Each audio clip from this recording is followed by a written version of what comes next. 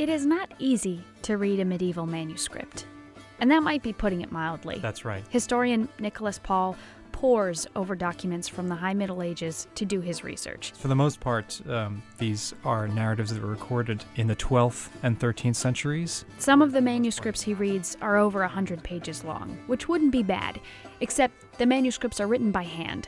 And not just one hand, several hands. Different people are doing the writing, and sometimes the lines are erased and then written over again, or words are just written over top of lines that someone didn't bother to erase in the first place. Those are just some of the smaller problems. That's right. This is Fordham Conversations on 90.7 FM and WFUV.org. I'm Mary Wilson, and I say this to give you an idea of the kind of painstaking, old-fashioned detective work it takes to be a medieval historian like Nicholas Paul. He's an assistant professor of history at Fordham University, and he's doing some detective work now, studying family histories that were recorded during medieval times. These stories are interesting to Paul because even after he's deciphered pages and pages of jumbled up lines and different handwriting, usually in Latin, after all that, there's still a mystery to solve, what these stories are and why they exist. They're kind of extraordinary because they suddenly seem to appear in the 11th century, and then they spread out, and you find examples of them from everywhere, from Poland in the east to Barcelona in the west, although you don't find as many examples from Italy or further north across a kind of belt straight through continental Europe. You find examples of these family histories, and a lot of them are really quite similar. So there's a question as to what we're looking at here. Is it a genre? Is this something kind of a fad that people have for writing these things down? And one way of looking at these things, one way of answering that question, is to look at things they have in common. Stories and images that they have in common and ways they might have been useful for these different families. And one thing that a lot of them have in common is a lot of them tell stories about the Crusades, because that's something that these families also had in common, that they participated in these extraordinary long-distance military penitential wars.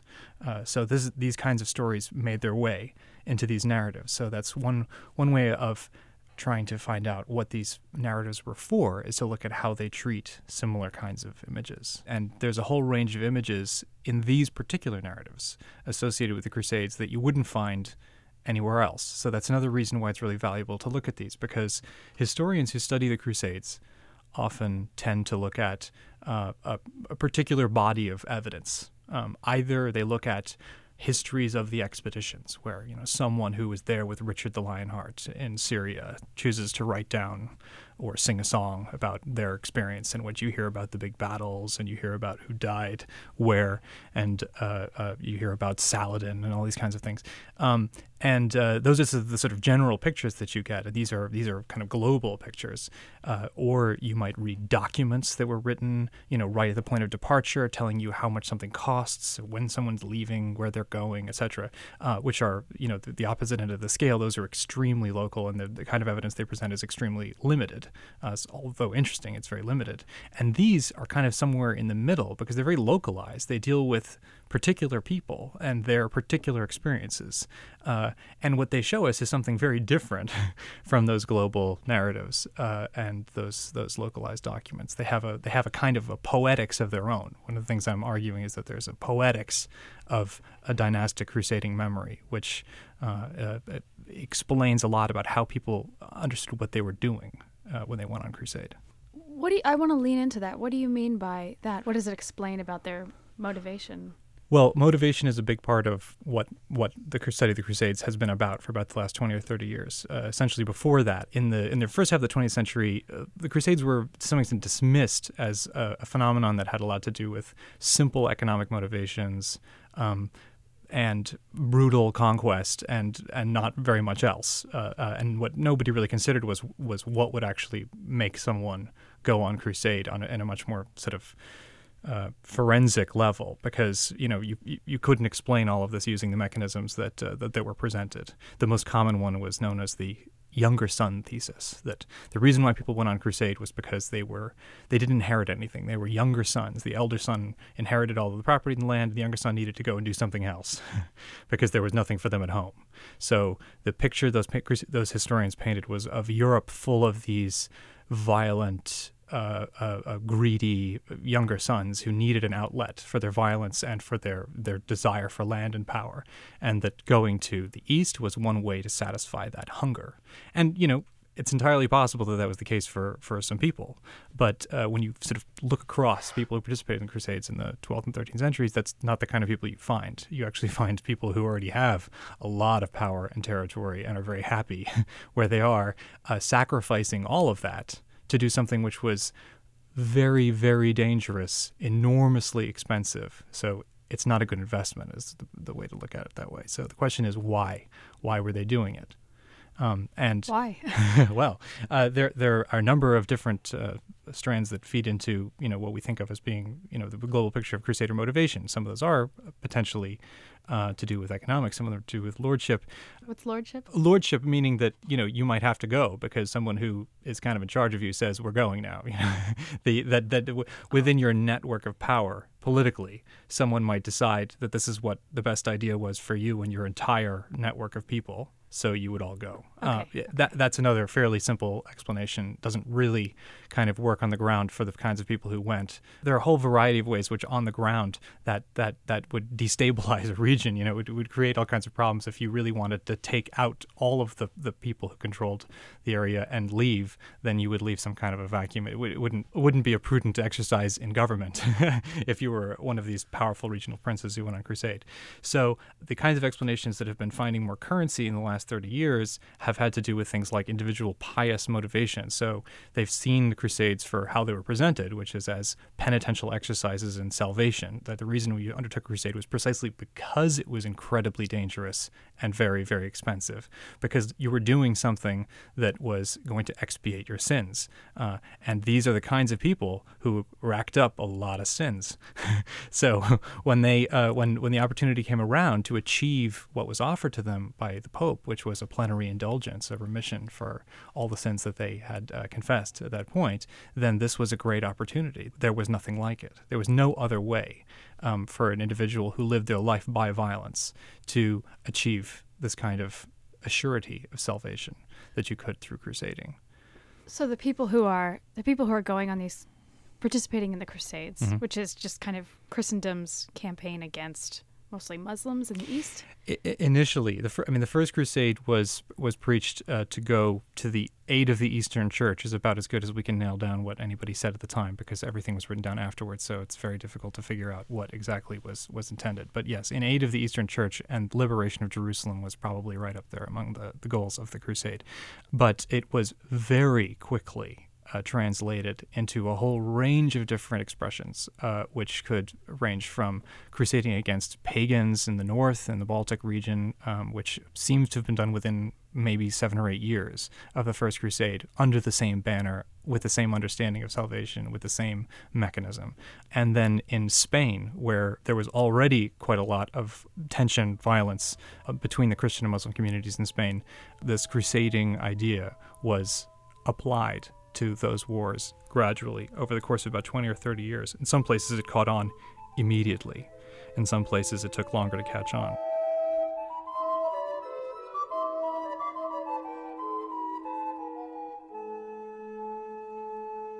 It's Fordham Conversations on 90.7 FM and WFUV.org. I'm Mary Wilson, and my guest is medieval historian Nicholas Paul. We're talking about the stories he studies of noble family histories written down right around the time of the Crusades. For Paul, these stories are precious for what they reveal about the motivations of those who went crusading. It's very difficult to try and gauge what somebody is thinking, why they're doing something, on the ground. You can read a letter written by the Pope to all of the people living in Catalonia saying, all of you should do this for these reasons. Then if they do it, do we know, are they embracing the Pope's offer, or are they just doing something they would have done anyway? Are they using this to their advantage, or are they believing what they're hearing? And you could also look at sermons that are preached on the ground in Spain, some of which use the same kind of ideology. But again, how much does this tell us about what people are actually thinking? It's obviously ultimately, when you're dealing with medieval history, it's pretty much impossible to get right down to what an individual is really thinking, what their real individual motivations are. As a historian, that's one of the things you always grapple with. Because so little is written down, because so few people are literate? The mediation of the text through literate people who are themselves usually associated with the church and therefore already plugged into a kind of way of understanding these things, that definitely inhibits your ability to get it to the individual. But I'd say that's true of virtually any period in history. I mean, even when you do have diaries, you have questions about whether somebody's being honest and etc.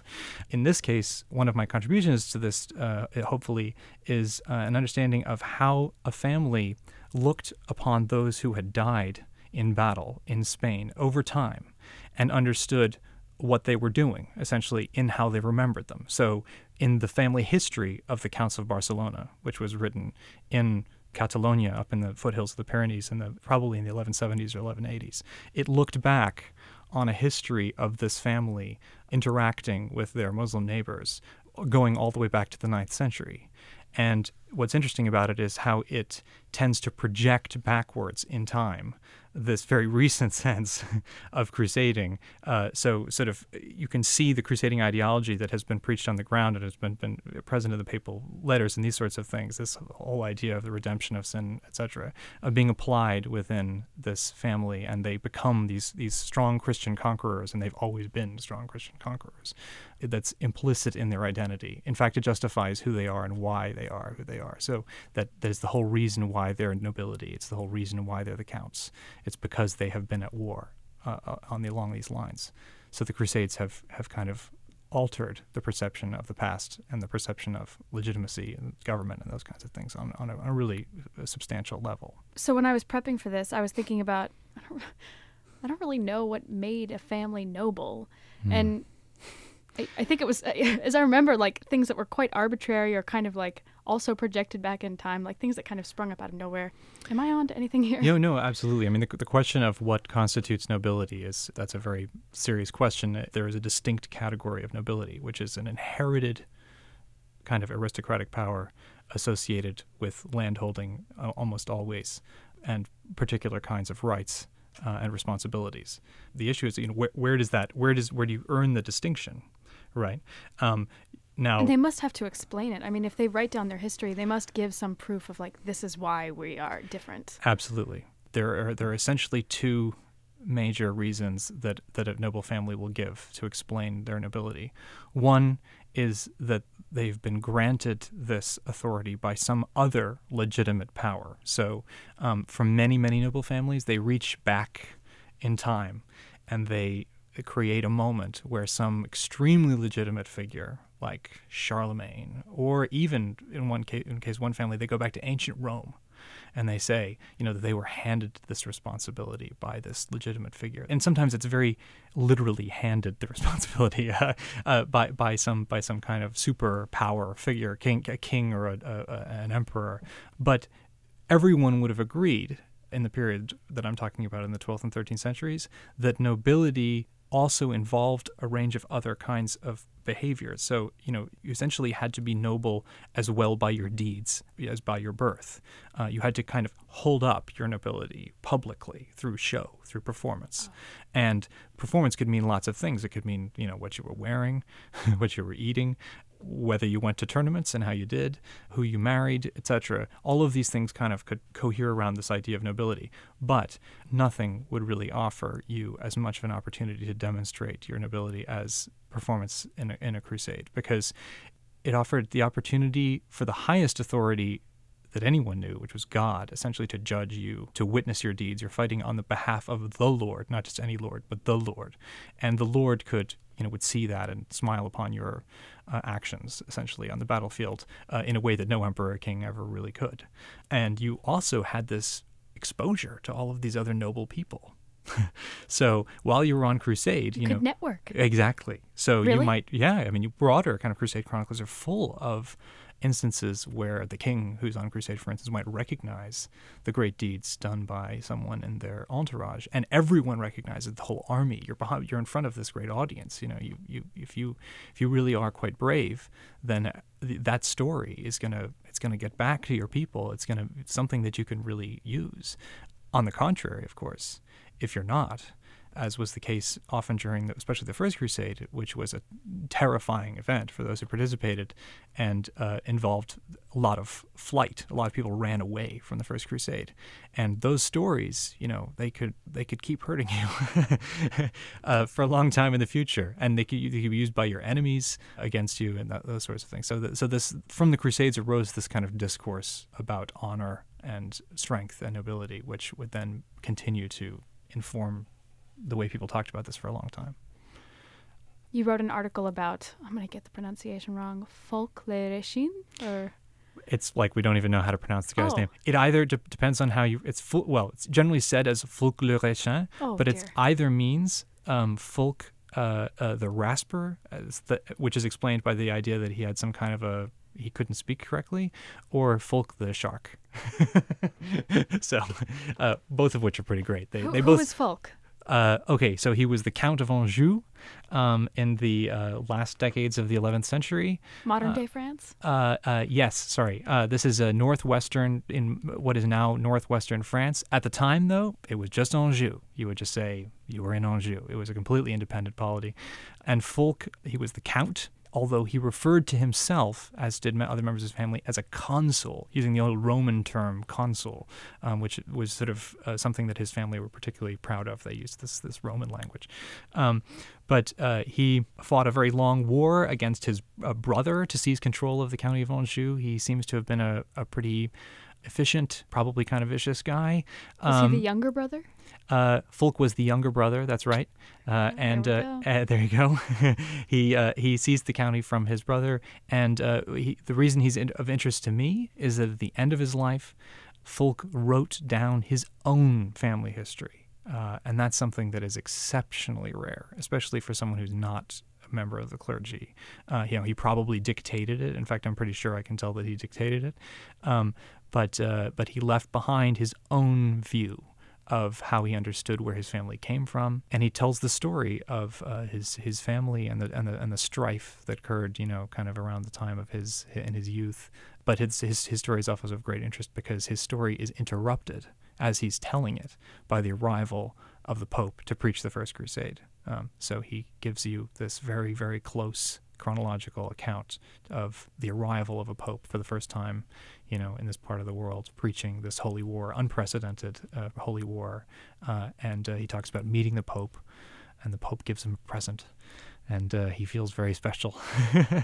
You call his attempt to write his own family's history an experiment in literacy? He was attempting to communicate something using text, which I believe was commonly communicated but not using texts. My thesis, my hypothesis about this text is that it was something that he intended to be read by his sons in order that they should know how to govern the county. They should know, why they're important, and also to know what kinds of things to avoid, what leads to civil war, what leads to open dissent, what makes two brothers attack each other, etc. He wanted to not have that happen. So he was creating a record. Now, I think that all over the place in medieval Europe, fathers were telling their sons these stories, and it's actually been shown that often mothers were telling their sons these stories. But in this case, Folk, for whatever reason, decided he wanted a written version of that story. That's why it's an experimental literacy. In other cases, I think there may have been similar experiments in the sense that for the chaplain or the monk to write down the family history, which they would then maybe read to the family. That's also a kind of experimental literacy. Why did they decide to write that text down that otherwise presumably they just would have said? In the Middle Ages, you're always dealing with people who are, we don't have access to this much larger world of the spoken text. We only have this fragmentary written record from which to access it, which is itself sort of fraught with problems. Some of these narratives are pretty grounded, but some of them are pretty fantastical. Mm-hmm. And there are ways that you can claim nobility that seem ridiculous. So, like, he told me the story. One guy said he was noble because the founding ancestor of his family was good at combing his beard. Oh, there's, yeah. I mean, a better story probably is there is actually a common theme that runs through several different families in both the continent and in England about associating them with essentially fantastical or legendary beasts. That's a more common trope that you find in these stories, which is really kind of interesting. So there's the family of the Counts of Boulogne, whose ancestor was the first king of Jerusalem. And in order to explain essentially this remarkable rise to power, this guy goes east with the crusade. All the crusaders, they don't really have a particular leader, but when they get out there, this is the person that they make to be the king of Jerusalem, and this is a huge dignity for this family. In order to explain how that happened, they come up with this incredibly complex story, or a completely complex story emerges around them, which connects them, essentially says that they are descended from this knight who was descended from a swan or a member of a family of swans, and it goes right into Celtic folklore, but this is used as an explanation, and we have, by the end of the 12th century, very serious historians, very serious monks who are writing histories say, of course, there's the family who are descended from the swan, and they're repeated as if it's something that they believe to be true, or at least something that a lot of people are saying that they have to respond to. In other families, I've located 3 or 4 instances of families who claim that on the First Crusade, their ancestors befriended a lion who then became like their sidekick on the crusade and would fight alongside them. And, whenever they were in a tight spot, the lion would jump in at the last second and save them. And the the way the lion story goes, it's a motif. You find it's the same everywhere. The lion story is that, the crusader is deeply appreciative. They've become best friends with this lion. And it's like, man, it's a best friend here out in Syria is a lion. And when you go to come home, you get on the boat and the boat sails and the lion can't join you, can't get on the boat with you because the sailors are afraid, they don't want the lion. So the lion tries to swim after the boat and drowns. And it's this scene of, sort of friendship, and it's really kind of remarkable. But these are the sorts of stories that are told in these family histories associated with crusaders in particular. The original Old Yeller moment. Absolutely. I mean, and I gave a talk here at Fordham a couple of years ago where I talked about the lion story, and the one of the most amazing things about the story is that it's the last essentially piece of evidence we have about this story being told is a beautifully executed, illuminated manuscript talking about lions in general, just telling stories about lions. And it comes to this story, and it's got this beautiful picture of the man in the ship sailing away and looking back over the back of the ship, and his lion kind of reaching up out of the water with one paw to get to him. So obviously this really struck a chord with people.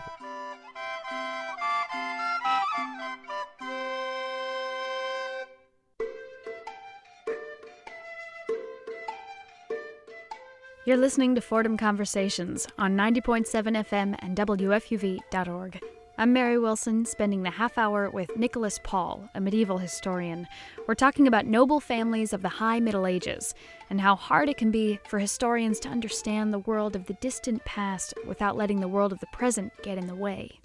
I was listening to an interview with Chris Wickham, who wrote The Inheritance of Rome. Mm-hmm. And he was talking. He lots said of other books, but most recently, I think, Inheritance of Rome. He's a medieval historian. One of the things he was saying is, he said, I try to strive against this tendency towards teleology in history, towards arguing that everything back then is leading to us, and that's why you should learn it. I can imagine that somebody learning about the Crusades now would want to make comparisons. Yeah, our common there, and it's completely understandable. There's a very strong desire to find. I mean, this can run along 2 different lines. I mean, in a kind of abstract way, if you're talking about religiously motivated violence, it appears, although obviously we all live in our own generations, but it appears that we live in a time when religiously motivated violence is relevant in a way that it maybe wasn't for parts of the 20th century. We live in an age of renewed interest in this subject. So of course there could be this kind of abstract comparison to what makes someone responsive to particular messages that link piety and violence, that open up the avenues of the world's great religions, which for the majority of their adherents today don't really involve violence as a general expression of piety, but suddenly, suddenly that switch can be turned, that the person can be introduced to that concept. So that there's that a sort of strand of thought that wants to connect things up in that way. But there's also the more general. I often find myself in very frustrating conversations with people who want to explain general kind of Middle Eastern politics and, to put it, in a pretty simple way, the clash of civilizations in terms of a paradigm that includes the Crusades, where, people say things like, well, we've always been fighting them, right? And, to place the United States, to place the West in some sort of a one paradigm that is also associated with Christian Western Europe. And what you find, of course, is that is actually an extremely popular paradigm among hardcore kind of Islamic extremists, because it's a very easy way to kind of link up, all of our enemies have always been the same or always the same. But of course, in all of these cases, that is an anachronism. It must be an anachronism. The expression of religious violence by one group of Christians in the Middle Ages must be viewed in terms of its own social, cultural milieu. And studies of the people who were involved in Crusades, seek to place them very specifically in context, even to do with their region, to do with the kinds of saints' cults and things like that they're exposed to in a particular area, not to draw some kind of larger. But yes, I understand that there is a great desire to do that. It's one. I guess it's one of the struggles. I think that as a historian of the Crusades, I maybe confront this more often than other historians, this desire for resonance. And it is a challenge. It's really hard to know exactly how to appropriately respond to this without cutting yourself off, and just because the danger is to say, no, what we're doing is really completely irrelevant. There is no relevance whatsoever between what's going on now to what's exactly, going on in exactly. That's what you want to say as your first reaction, because the alternative, it's so easy to really obscure and mash up history, and it really, any kind of consideration which so openly acknowledges interest in the present will distort the past. It will distort the past. I mean, you can't take these kinds of paradigms and go into the past and expect to come out with anything except what you're looking for. So why? I'm sure you have to make this case, even if it's implicit in like your lectures, your discussions to students. Why study the Middle Ages? Why is it relevant? Why is it useful? Why is it interesting? Well, my view on this is different than a lot of people's. I mean, it's not actually. I mean, it's not like I'm alone in this, but I know that there are different camps in this area, and my view is not. Some medievalists would say that the value is in the difference. If we only studied things that were like us and that somehow made easy connections with, our day-to-day lives, we would be essentially isolating ourselves, would be insulating ourselves with a sort of self-reflective mirror world where everything just looked the same and, kind of confirmed us in who we are and what we thought. But if we deliberately look at things and from the very beginning acknowledge the difference, if we acknowledge the vast gulf that lies between us and these people, I think we actually learn a lot more. In some cases, I think we actually learn a lot more about ourselves, not because there's some hidden nugget in these people that's just like us and we have to just find it. If we dig deep enough, we'll find the thing that's just like, that reflects contemporary American society in 12th century France. No, that's not what's not going to happen.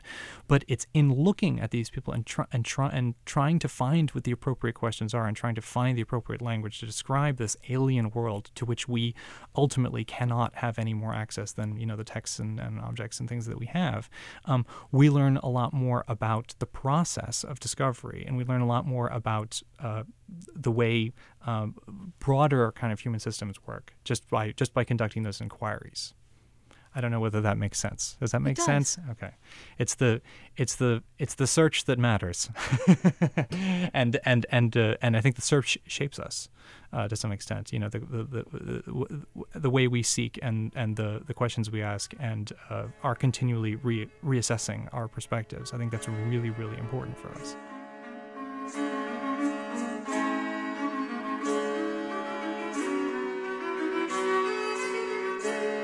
Thank you so much for taking the time to be here. Well, thank you. Nicholas Paul is an assistant professor of history at Fordham University and a Mellon Fellow at the Institute for Advanced Study. That's it for Fordham Conversations. You can find archived shows on WFUV.org or subscribe to our podcast.